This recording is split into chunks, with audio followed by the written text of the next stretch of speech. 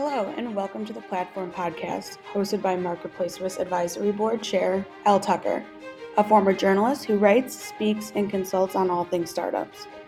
The Platform Podcast features conversations with founders, operators, and experts tackling a myriad of topics facing the marketplace and sharing economy startup ecosystem. Please note this podcast is for informational purposes only and is not professional advice. For specific issues, please seek an appropriate professional or contact us at info@marketplacerisk.com for more information.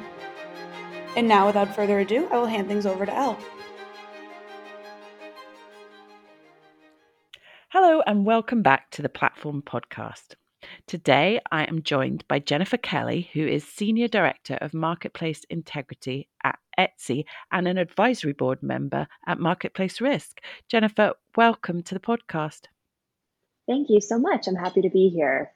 I should say at the outset that the views I express in our discussion are my own and not the employer of Etsy. I'm excited to dig in. Really interested to hear about your job. Etsy is one of the biggest and most familiar names when it comes to marketplaces. And was it a marketplace that you had heard about or were familiar with before you actually took on your role? I was, yes. I had used Etsy extensively for my wedding, which is, I think, a common use case for the marketplace. And I was a pretty early sign up. I looked back when I applied for the job, and my account was created in 2012, so a long time user. Yes, I wonder if they checked that too before they called you in for interview. Potentially.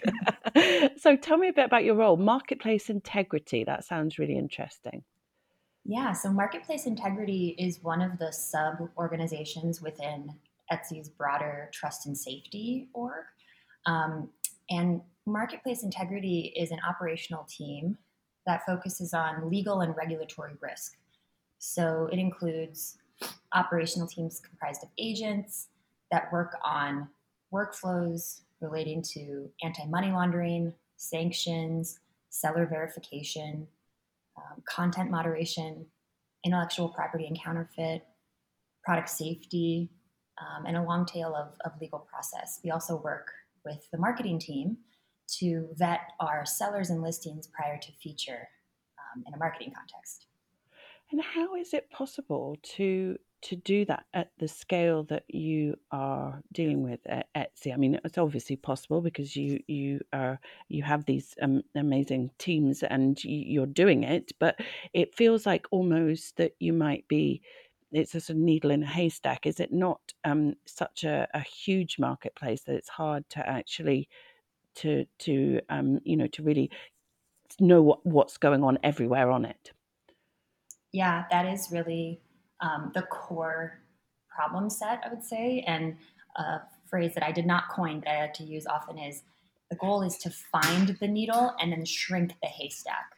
So we use a combination of human and automated detective systems to surface content for review. Sometimes decision making can be automated where certainty is high, where we can be quite precise with our tooling. But Etsy's inventory is unique. It is a place to find handmade goods, things that you may not find at a big box retailer. So we don't have barcodes or SKUs. We don't have a lot of the structured product data that other marketplaces like Amazon may have at their disposal as they're building these detective systems. So our company, our motto is keep commerce human. And we like to extend that to the work of our content moderation teams as well. We will keep content moderation human because that will help us keep commerce human. So there'll always be a degree of human moderation involved at Etsy as well. Which must make it difficult to scale, presumably. Yeah, it's tricky. It is really just a marriage of those automated detective systems, really talented engineering teams that use a combination of machine learning and sort of rules-based controls to surface content, and then where needed, have a set of human eyes review. But the tooling that the agents use, the tooling that the humans use to review is really important, as is the detective systems.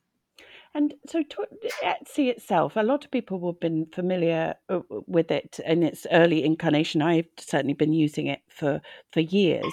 How has it evolved, and what type of people listed on it to start with, and how has that changed, and what challenges has Etsy faced with how that typical persona on the marketplace has changed? Yeah, I think a lot of what makes Etsy special is how low the barrier to entry is for entrepreneurs and would be entrepreneurs on the site. It's intentional that it's an accessible platform. So the fees are not super high.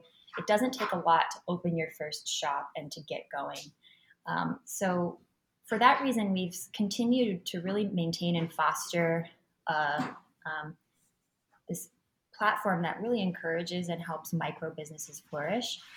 The majority of our sellers are women. The majority work out of their homes, and that's been true since the beginning of Etsy. Mm-hmm. I think as Etsy's platform has grown in size and has become more of a household name, it has also, of course, attracted more bad actors. So we've had to grow and invest in our fraud protection program, our seller risk programming, to make sure that the site remains a trusted and safe place. What do you think attracted, in the first place, the bad actors to Etsy? And I mean, because this environment of, often women and just sort of handmade goods, it's almost as though, it wouldn't necessarily be, an obvious place for that type of illegal activity to take place. Yeah, it's the internet, right? So Yeah. I think, anywhere you have user generated content, anywhere you try to create an environment that encourages adoption and reach, you're going to see the dark side of the internet. It's sort of just comes with the territory. Mhm. So I don't think there's anything in particular that attracted a bad actor to Etsy other than It was there. a chance to make a quick buck. Yeah, they're going Yeah. to see what vulnerabilities exist, and it's Mhm. whack-a-mole. I think across the whole internet, you are finding the new ways that bad actors are attempting to evade your controls and make money or do whatever they're trying to do illicitly, and you're constantly trying to keep up with that evolution, and that's what makes this field so exciting and dynamic. What out of the different areas of the challenges that you have, or the areas that you have to deal with, is the biggest challenge? Is it counterfeit goods, or is it the content moderation, or is it fraudulent activity? What's the area that you would say you had the most issues with? So marketplace integrity actually doesn't include our trust and safety functions focused on mitigating fraud and seller risk. That's two other organizations within trust and safety at Etsy. So for me, I'm very focused on content moderation, and I consider anti-counterfeiting a subset of that. So I think, content moderation is just a giant topic, and there's lots of different sub risks that are embedded in that broader risk category. So it's been really interesting, I think, to segment content moderation and create programs around some of those core risk areas, content counterfeiting being one, but product safety being another. So you can really build a robust, multifaceted approach that keeps the platform safe and trusted. Hmm.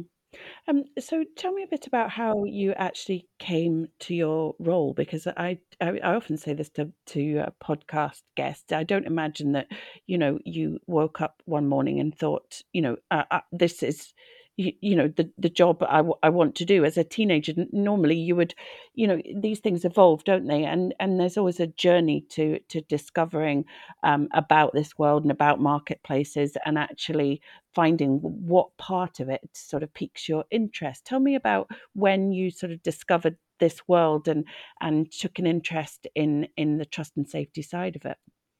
I don't think trust and safety as an industry, as a profession, existed when I was first starting out in my career and thinking about what I wanted to be when I grew up. So definitely did not think that this is where I was going to land. But I was one of those sort of very type A kids that said I wanted to be a lawyer, and then sure enough, went to law school and became a lawyer. And coming out of law school, I actually went to a compliance management associate program at Citibank, which was designed coming out of the financial crisis in an era of very heavy financial regulation to build Citibank's bench strength in compliance leadership. They wanted to build the next generation of compliance leaders. And they were recruiting directly from law schools. So that was just a phenomenal experience. I got to rotate through 4 different compliance functions at this massive $250,000 size company. And so I saw a lot about what it takes to detect and manage risk. So it was foundational, almost like a post-bac, a continuation of my graduate education, what it looks like to build a compliance and risk mitigation program at a massive company that was under heavy regulatory scrutiny. So a very intense, high-stress time. I was working at Citi when they pled guilty in criminal court in New York City for violation. So it was just like a very exciting time to be there, and really positive experience. And after that rotational program, I rolled off into a division of Citi called Citi FinTech, which was focused on competing with some of the smaller startups that were slowly chipping away at Citi's market share. And shortly thereafter, I left Citi and went to one of those smaller companies at that point, a little bit, not small, not really a startup anymore. It was probably about a decade old, but landed at PayPal. And at PayPal, I worked in first a compliance governance function, and then was the Global Financial Crimes Program Manager. So worked directly for the head of financial crimes, and was focused on continued enhancements for PayPal's anti-money laundering and sanctions programs. So, Jennifer, tell me a bit about the US Inform Act, because I know that at the moment you're taken up, some of your time is taken up with that, and I have obviously read a bit about it, but it would be interesting to hear at how that's working out at Etsy, and how you're focusing on that right now. Absolutely. So my team deals with legal and regulatory change. It's a large part of what we focus on. As new laws or regulations take shape, we need to work closely with our legal team to unpack those requirements and think about how we operationalize them so that Etsy can be in full compliance. And taking a step back, it's been really interesting to see regulation on the tech industry and for platforms specifically coming out of Europe and the United States. Europe has emerged as really the predominant tech regulator. This started with privacy with the GDPR and is continuing now, turning to platform and marketplace moderation and regulation. So the US Inform Act is a rare example of the US Congress acting in the tech regulation space. There's been endless hearings that many of us have seen on TV, but not a lot of actual lawmaking. So the U.S. Inform Act is currently still sitting with the Senate. It passed the House recently, and we're expecting it to be passed soon, but it's hard to say. There's potential it could remain unpassed through the lame duck period in the fall and into the winter. But it is looking to really add requirements for marketplaces to invest in seller verification. So it's interesting for me because it's using a lot of the same concepts that are well-worn and I'm very familiar with in the financial regulatory space. Know your customer, know your business. That has long been the cornerstone of anti-money laundering regulation. The thought being, if there is robust seller verification in place, it will be more difficult for bad actors to be anonymous, and it will also be easier to report unusual or illicit behavior to law enforcement. So the U.S. Inform Act is looking to do much of the same, but not in a financial crimes context, more in a content moderation context, specifically focused on product safety, anti-counterfeiting. The example that I think regulators or lawmakers have in their minds when they were drafting the law was the disappearing seller from China. So where there's maybe a seller on Amazon who sells an unsafe product, a faulty product, it injures someone. And when that buyer looks to Amazon to hold the seller accountable, Amazon being a platform and not the actual seller, Amazon can't find the seller. Amazon doesn't actually know who that person is or where they are or what their production and manufacturing chain looked like. So the Inform Act is requiring platforms, including Etsy, to invest in seller verification, to know more about their sellers, to safeguard buyers in that way. So how will that manifest itself in an actual day-to-day way once this act has come into force? Because surely, to be able to collect this information is one thing, but when will you have to share that information, or how will that work in an actual operational way? Mm-hmm. It is a complex endeavor. It sounds far simpler than it is, and it also is complex, especially for platforms that operate globally, because seller verification ultimately relies on vendor partnerships with vendors that maintain identifiable information in that country. So in a country like the United States, or in many countries in Europe, data sets are fairly robust, and verifying a seller's identity using information that that seller provides to the platform, like their name, their date of birth, their address, very basic, high-level identifiable information, is achievable because the data is structured and has enough cleanliness so that you're able to do that. And sometimes you can even do it in an automated way, which of course keeps operational costs reasonable as you do this at scale. Mm-hmm.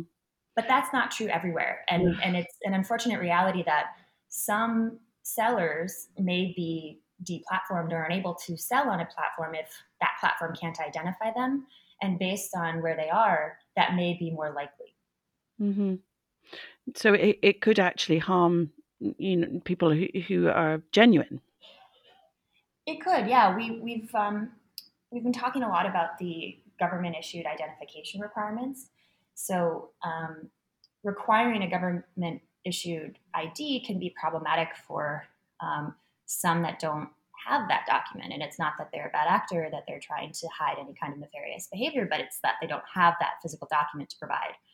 So there's a lot of nuance and complication when it comes to this, but the majority of sellers will have such a document and will be able to be verified. Mm-hmm. You said something interesting before when we were talking about this act, that this was a rare occasion where the US was passing something like this. Why is it that marketplaces maybe don't come under such scrutiny in the US compared to Europe? And what did you mean by that, a rare occasion? Yeah, I think what we've seen is that there is a lack of consensus in the US Congress. It's hard for our country to agree on a lot of things. There's intense polarization on a lot of topics, and tech regulation is one of them. We've seen content moderation itself become a political topic with, and I'm generalizing here, but the political right in the United States really up in arms about deplatforming and censorship, whereas the political left is concerned about a lack of action in content moderation and too much content being left up on sites. So there really is quite a divide, which is meaning that it's difficult to get into shared territory for tech policy. And I also think that our Congress isn't the most tech literate. So sometimes they kind of get focused on a shiny object and they're not thinking through the full impact, the holistic assessment of the policy that they're creating. So I think we have a ways to go in the US when it comes to intelligent tech policymaking and just the ability to agree enough to pass legislation. Mm-hmm. So we're seeing activity on a state level where we saw GDPR pass in Europe. We then, not too many years later, saw California pass very substantially similar legislation. And in effect, US tech platforms all operate globally. So we're forced to comply with the regulations coming out of Europe. It is having an effect for the benefit of United States consumers, but that isn't starting with the US Congress. Hmm. It's interesting, isn't it, that in the space of, our careers in this sort of marketplace and platform world, that it has become politicized, the trust and safety element and content moderation side of this, because it's not something that you would have necessarily predicted, but presumably this is because of social media platforms. Yeah, I think there's been an awakening insofar as the power that these platforms have. The 2016 election in the United States, I think, really opened people's eyes to the power that these platforms have, that their massive reach and scale and the speed at which user-generated content can disseminate was it really came home for Mhm. many. But I also think that it's about consumer protection, and especially when it comes to marketplaces, the focus there is consumer protection more so than the rapid dissemination of dis or misinformation or hate speech, violent speech. So I think, yeah, these platforms have become so big so fast and have become a part of everyday life. Mhm. And so with that comes more scrutiny. And I genuinely hope more regulation, because I do think that it can be a positive force when it's correctly set. But quite often the technology moves fast and the regulation has to then catch up, presumably. And That's these right. are examples of that. And we talked briefly before we came on the podcast about the Digital Services Act as well. That's coming up, isn't it? Yeah, exactly. And that's another perfect example of European regulators leading the charge globally for tech regulation. And the DSA is going to directly regulate content moderation. It's going to establish a notice and action framework. So when notified by a regulator and authority, platforms will be required to act within a certain time frame. And it's really focused on removing illegal content. So the foundation is, if something is illegal offline, it should also be illegal online. And this is creating the structure to enforce that. It all sounds like it's for good, these changes and these regulations. I think so. I think so. It's so difficult to set policy and think through all of those consequences, intended and unintended. It's also difficult to regulate platforms and marketplaces because they are so different. A platform includes an Etsy, a Pinterest, a Twitter, a YouTube, a Mhm. TikTok. I mean, these are very different business models that have things in common, but also have nuances that will be affected in different ways by these tech policies. We also find that in the marketplace context, regulations will be created for an Amazon, and those policymakers aren't thinking about the Etsy.